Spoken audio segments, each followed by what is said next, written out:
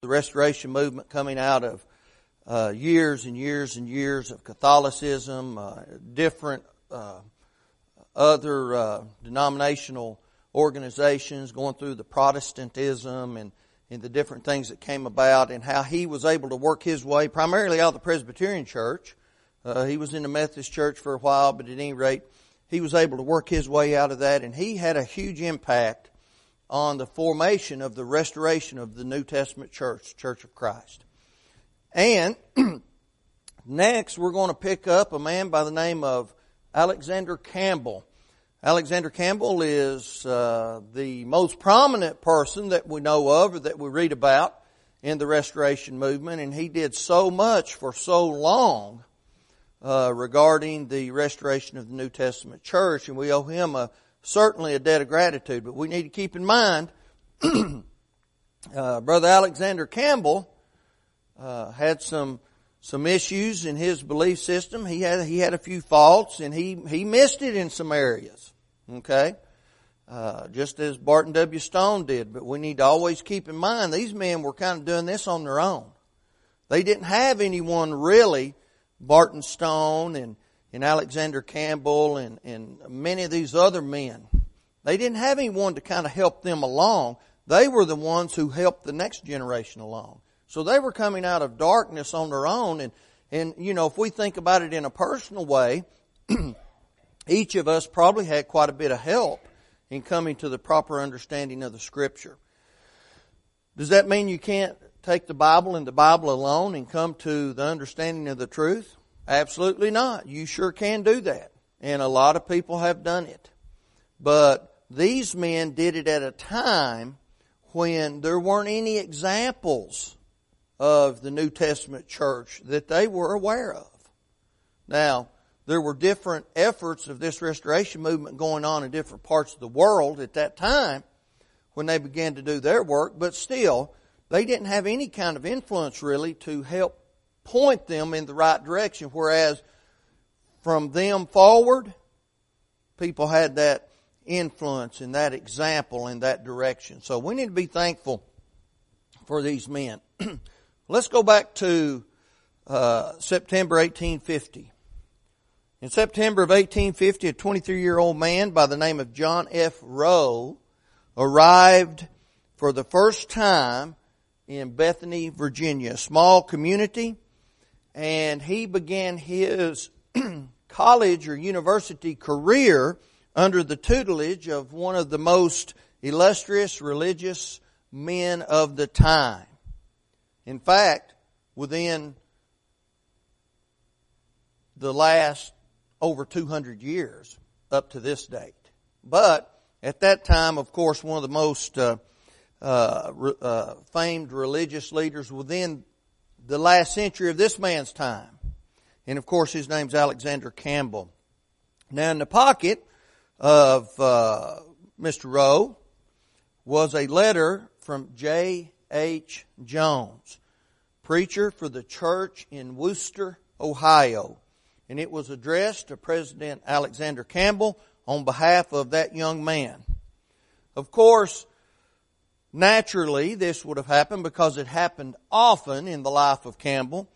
This man, when he showed up to the campus at the Bethany College, and I don't know if how many of you have been had the opportunity to be in that area and maybe to see Alexander's mansion and the places where Bethany College is.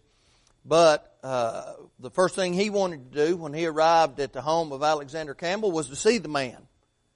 So, like everyone knew, he knew where to go. And apart from the house, if you have an opportunity to visit the mansion, apart from the house, if you're looking straight at the house, to the left is a separate study where Alexander Campbell went every single day to study. And if you're privileged to go in and look around, right now there are no chairs in the study, but there's a single pulpit. And for the most part, that's where he did his study.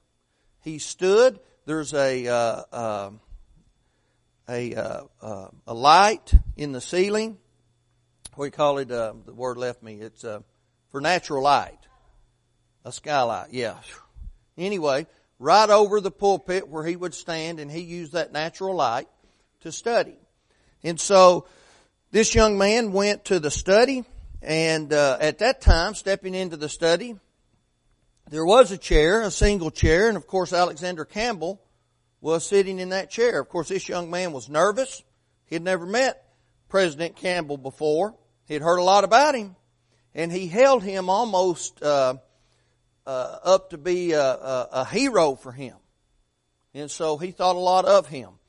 So he goes in, and Brother Campbell is sitting in the only chair. He's occupying that chair. But upon his entrance into that study, President Campbell got up, piled up a stack of books, and asked the young man to, he said, "Please, sir, take a literary seat on those books." And that kind of broke the ice. The man felt completely at ease. We're going to talk a little bit about, in a few moments, about the very character and essence of Alexander Campbell.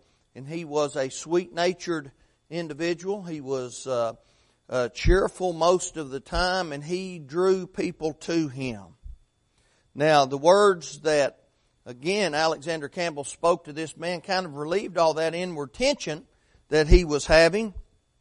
And again, because it was almost as if it was hero worship toward Alexander Campbell. Now, that's not anything that Alexander Campbell would have promoted, but as a young man, knowing and reading a lot about President Campbell, he would have been infatuated and in awe of this man, because that's what he strove to be. Just like any of the other students who were privileged to go to Bethany College. But again, that was a very common thing for Alexander Campbell, because he was no usual man. In fact, he was a very unusual man. He held a lot of character qualities that people ought to strive to have. In fact, if you were able to look at Alexander Campbell, be in his presence, what you would notice would be a very tall, strong, energetic, and athletic looking man. He kept good care of himself. He had light hair. He was moderately fair in complexion. Of course, that has to do with where he originated. It's said of him that his face had no straight lines, and that he had a hooked nose. Okay? Now, concerning his nose, John Smith said that it was arched a little to the north. So, whatever that means. But anyway, few people ever was in the presence of Alexander Campbell when his countenance was not cheerful, when he was not personable, and people, as it has been said, came for miles around to beat a path to his front door, because they wanted to study under the man.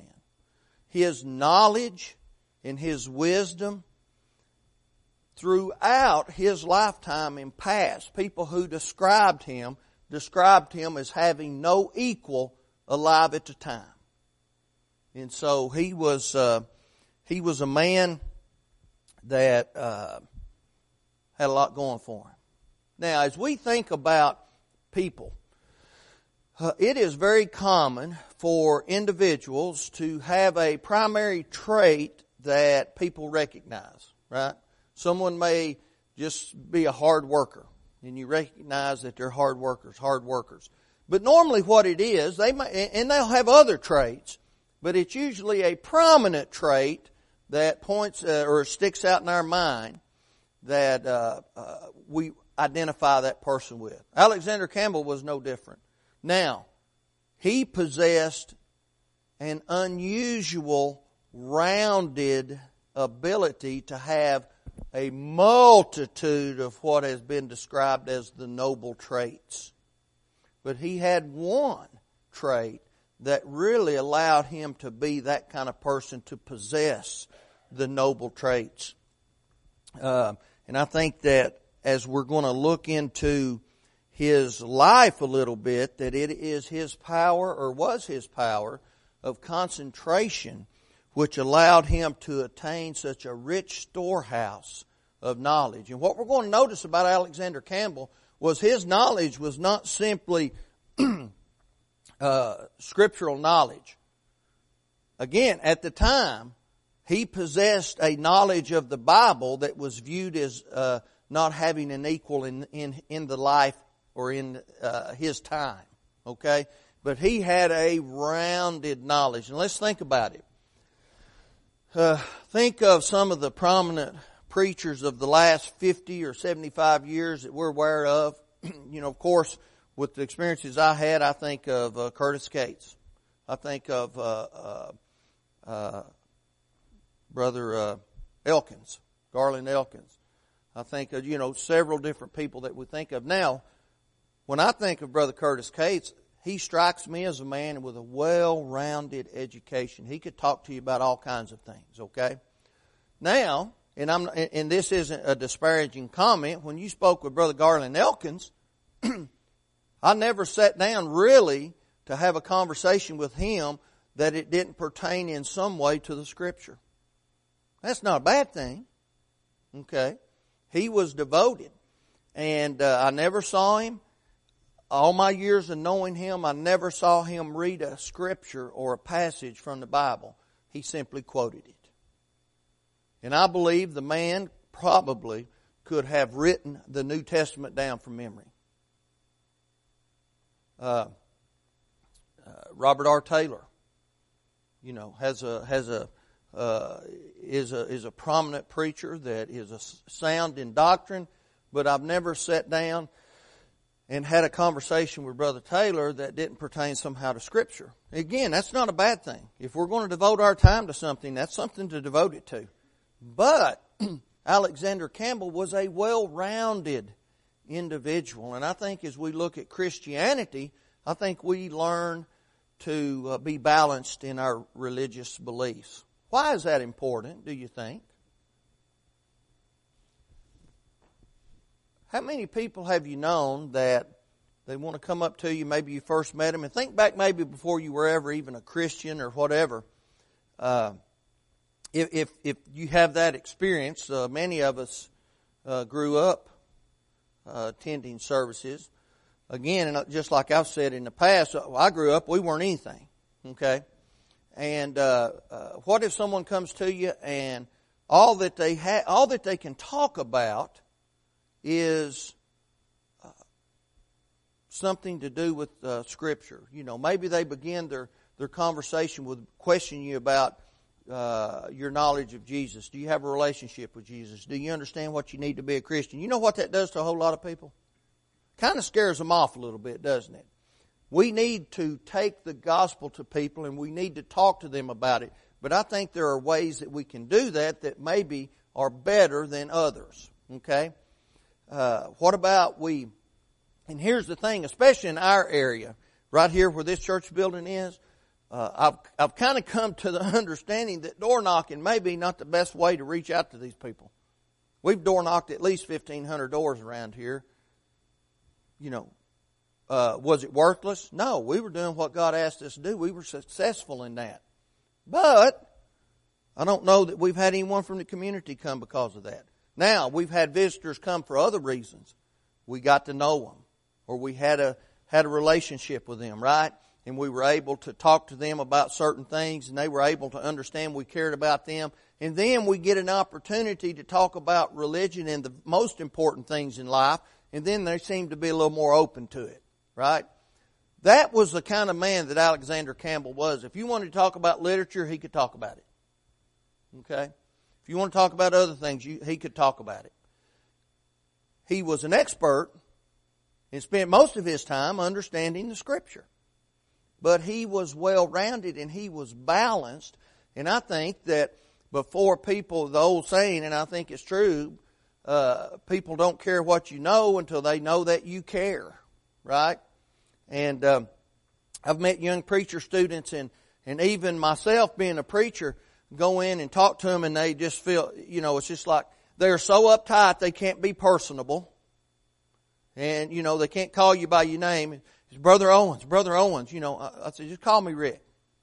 And the only thing they know how to talk about is some passage in the Bible. And again, I'm not disparaging that. We need to know the Bible.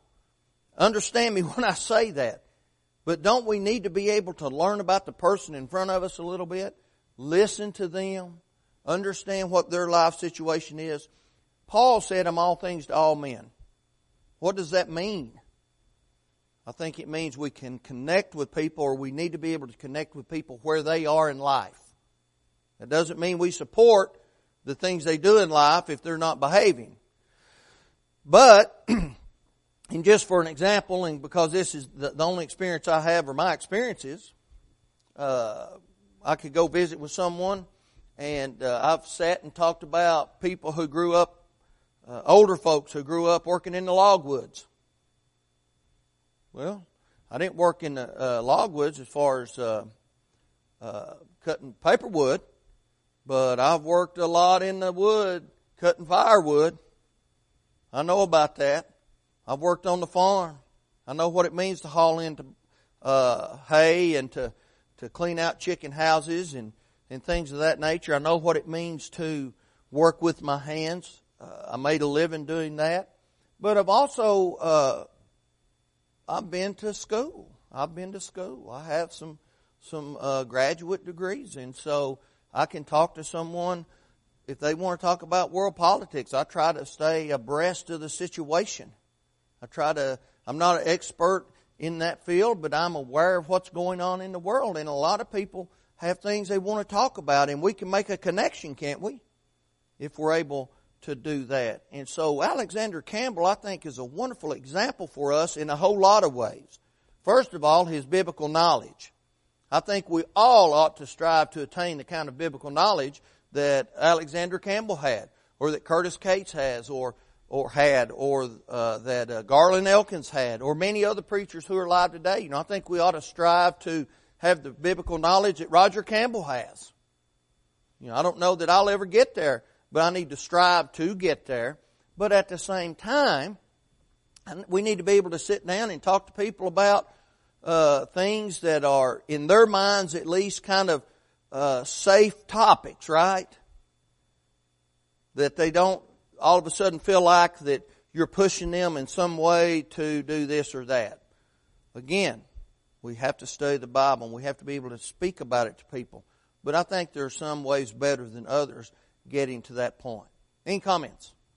Questions? Okay.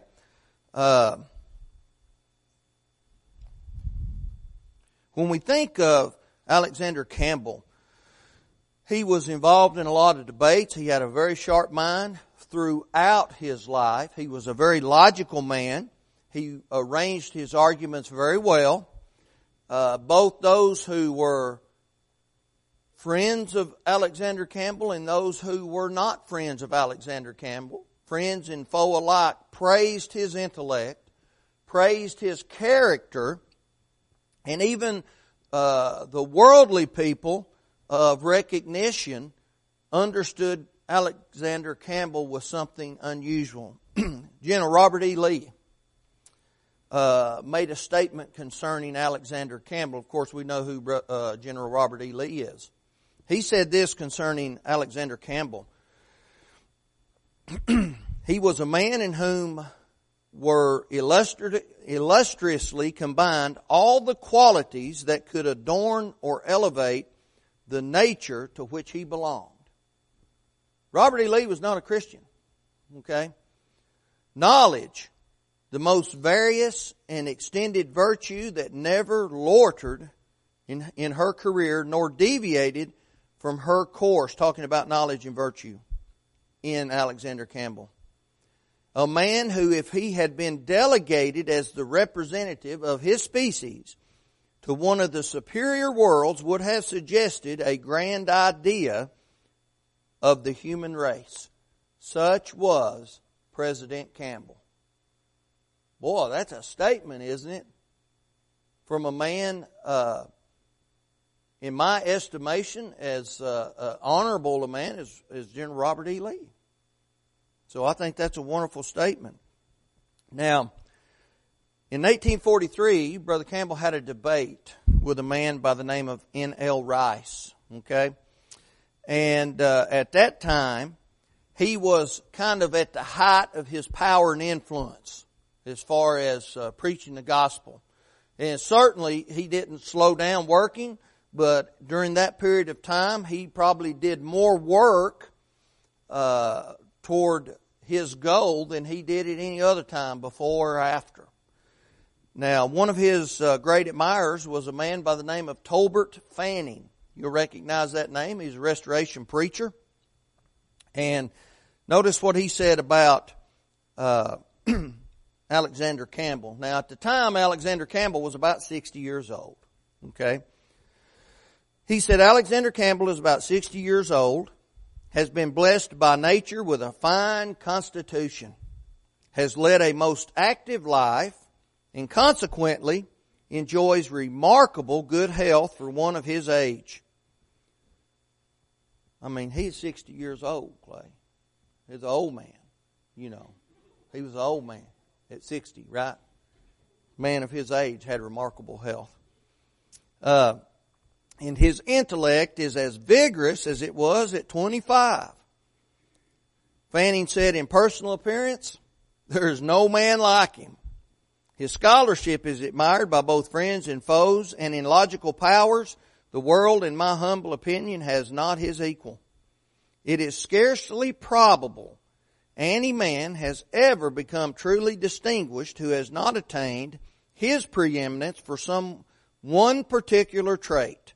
And evidently Alexander Campbell owes his greatness to his powers of concentration and his habit of presenting the greatest subjects in a few pointed and palpable propositions. For logic, scriptural knowledge, genuine criticism, dignity of manner, fairness, and Christian courtesy, it is barely probable Alexander Campbell has an equal living. Those are strong words in recognition of Brother Campbell. Now, I think someone might and fairly ask, is it possible that General Robert E. Lee and Brother Tolbert Fanning overstated their praise of Alexander Campbell? I don't think so. I don't think so, because there has never been a question but that Alexander Campbell was one of the foremost thinkers of his time. In the whole nation of the United States, his religious influence enlightened the world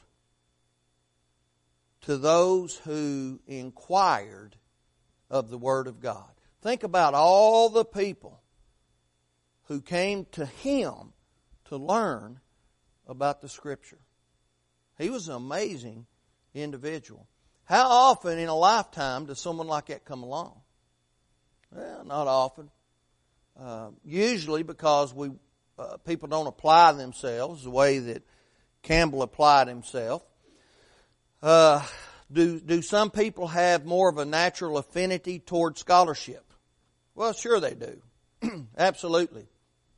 But can those who do not have such a natural affinity, can they apply themselves and gain scholarship that can be recognized as something that is great? Sure they can. Sure they can. Absolutely. There are probably more of us who do not have a natural affinity toward scholarship than those of us who do. And so, I think the lesson here is that we need to make application. And when they talk about the concentration as a trait, what they're saying really is dedication. Dedication and concentration toward achieving the goals set at hand. Okay? Think of Paul.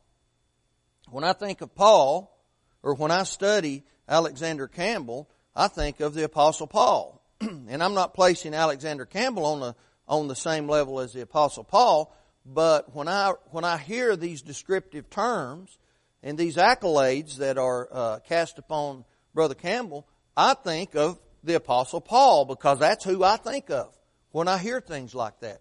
His dedication.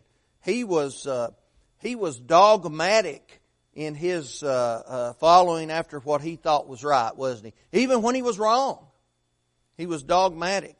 He attained more than those of his equal at the time, he said. He was a Jew of Jews, right? From the tribe of Benjamin. And he dedicated himself. But what did he do when he found out that he was wrong in what he was trying to accomplish?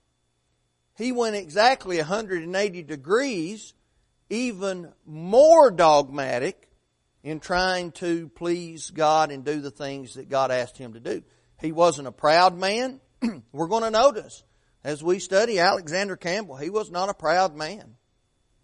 That doesn't mean that he was a perfect man. Okay? Doesn't mean Paul was a perfect man.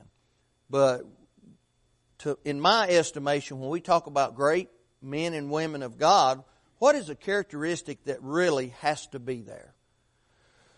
You might not be the smartest person in the world.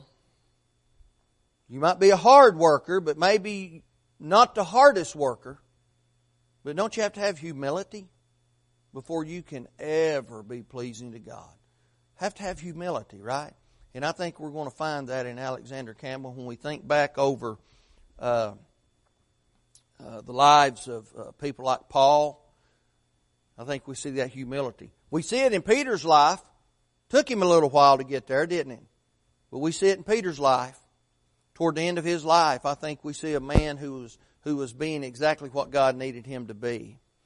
But I think that when we read statements like this about someone, I think naturally, what do we want to do? We want to investigate that a little bit, right? We want to find out more about this man for a couple reasons. Number one, I want to know more about someone who is this kind of person or who people claim to be that kind of person. And at the same time, I want to know, is it true?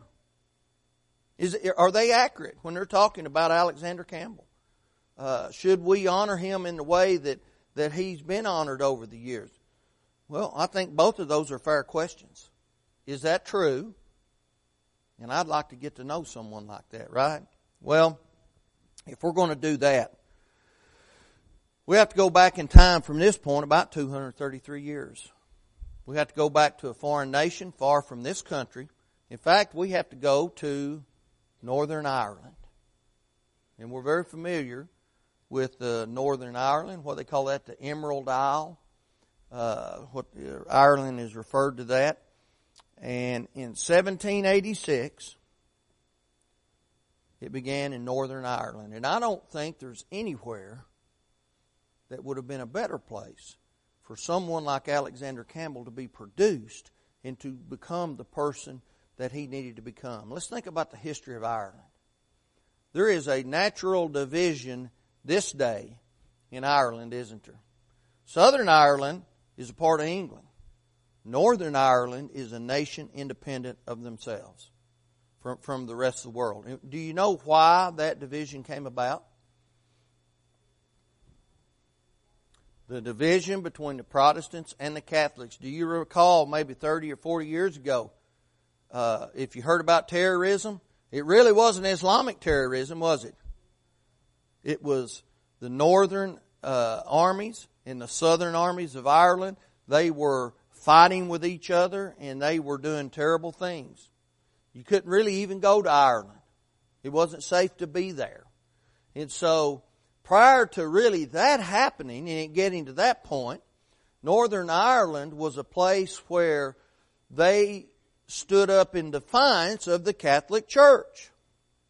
And it was with that attitude where Alexander Campbell began, where his origin is. And I don't know, again, that it could have happened at a better place because of the traits he learned in that culture, and that might even have been providential. I don't know. But when we look at Northern Ireland and Southern Ireland, they are as distinct and different, really, in most ways, as we might say Christians are from Muslims. Okay? In the northeastern corner of Northern Ireland, Alexander Campbell was born. That area was predominantly Anglo-Saxon. Scottish in blood and Protestant in religion. So really, Alexander Campbell and his family were Scottish who had moved from Scotland to Ireland. So if you were able to sit and listen to Alexander Campbell, he would sound like not that he was from Ireland, but that he was from Scotland, because that's what the majority of the culture was in Northern Ireland. So he would have had a thick Scottish accent. When he preached, he didn't stand up. He sat on a stool and he just spoke in a conversational tone, and he preached the Word of God. So he grew up in that atmosphere of being independent, not being pushed to do something that you didn't want to do. Is that something that's very important for people if they are going to embrace Christianity? Well, particularly in the world, right? Because who doesn't have a history in their family, at least some branch somewhere, that's not denominational in some way? I think we've all got them. And so you've got pressure, right, from people who try to prevent you from obeying the gospel. Once you obey the gospel, they want to stop you from doing it. They want to discourage you. And what do you have to have? You have to have an ability to stand up and say, look, I love you, but I'm not going to do that. I'm going to do what I think is right, and I'm going to do what I think pleases God. Again, who do we think of when we hear that in our minds? Paul the Apostle. Because he gave it all up, didn't he? He gave it all up. All the apostles did. But Paul stood up against the leadership of the day, and he said, I'm going to do what God wants me to do. Now, this area was settled in the early 17th century by Presbyterian Scots. Okay? And I think that's kind of a common theme as we've looked at these Protestant and Restoration leaders, this Presbyterian theme. That section of Ireland has, and even unto this day, battled against the Catholic influence to the south, and they are very independent thinking people, okay? Again, I think as we look at this area, geography might have something to do with it, with the mindset that they developed over the years. They have a fierce passion for independence. They have a fierce passion for independence today. As you look at the geography of Northern Ireland, and I wasn't even aware of this really until I began to study this, they have a lot of fertile land and valleys. They have the Stony Mountain moorlands. They have the rocky shores that are part of the North Channel and the Irish Sea. And so they've got a mixture of things.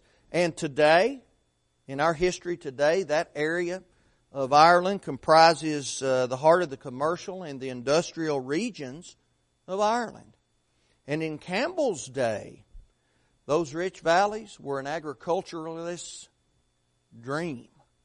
That's where they wanted to be because they were agricultural at that time, right? And the people at that time had kind of an air of financial independence because they were able to make their own living. They had the things at their fingertips. They didn't have to rely on anybody, so we have this independent nature. And I think that led to the type of person that Alexander Campbell became. Any comments, questions? All righty. Well, we're going to pick up here next time, and what we're going to begin with is something that you normally wouldn't think to be such a controversy, but it is the birth date of Alexander Campbell. That's been a topic of controversy from even in his time. We'll pick up with that point. Thank you so much.